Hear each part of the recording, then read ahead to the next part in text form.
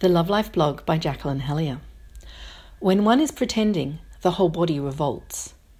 This is a brilliant quote by the early 20th century erotic author Anais Nin.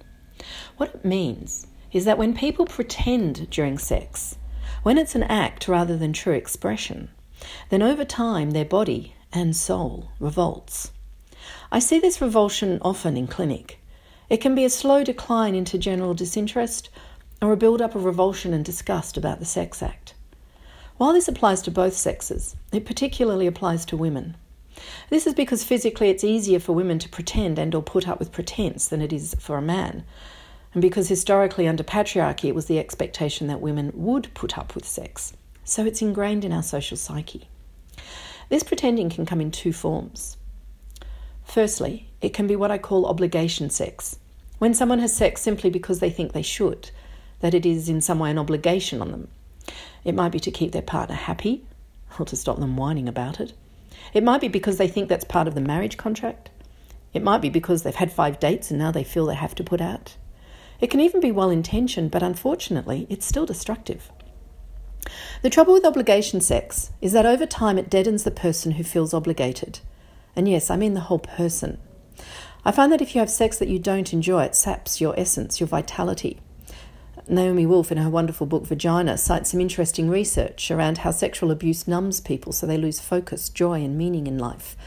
I believe this happens in a subtler way with ongoing obligation sex, creating low-level sexual trauma which numbs a person so they lose the joy in life.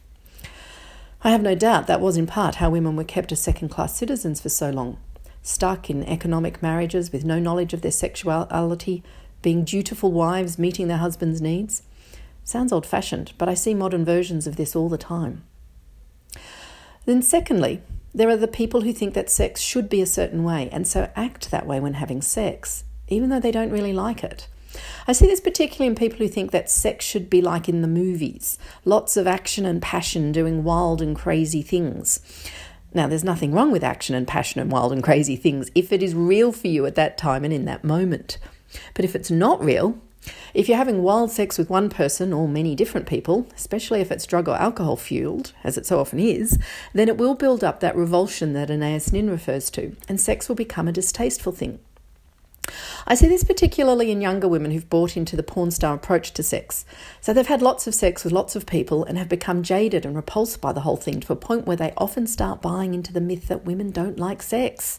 Hey, they've tried acting like porn stars and it didn't work, so the opposite must be true. Which, by the way, is not to say you can't have sex with lots of people. Just make sure you do it because it's real for you. So, the key is to be in touch with yourself, which is why I don't advocate drug or alcohol-fueled sex, because drugs are all about being out of touch with yourself. You need to be in touch with yourself so that you know if what you are doing is right for you. Too many women, and plenty of men too, get drunk so that they can put up with obligation sex with their partners, and way too many people get off their faces so they can put on a good act with their regular partner or the randoms that they pick up while they're out. Neither approach is sex positive. Both build revulsion and harm the individual engaging in it. You must trust yourself and your body. You must know your boundaries and stay within them. You must know what you need to enjoy and benefit from sex in the moment and be able to communicate that with your partner, whether that's a long-term partner or a passing encounter. That's how sex stays a wondrous form of self-expression that enhances all aspects of your life.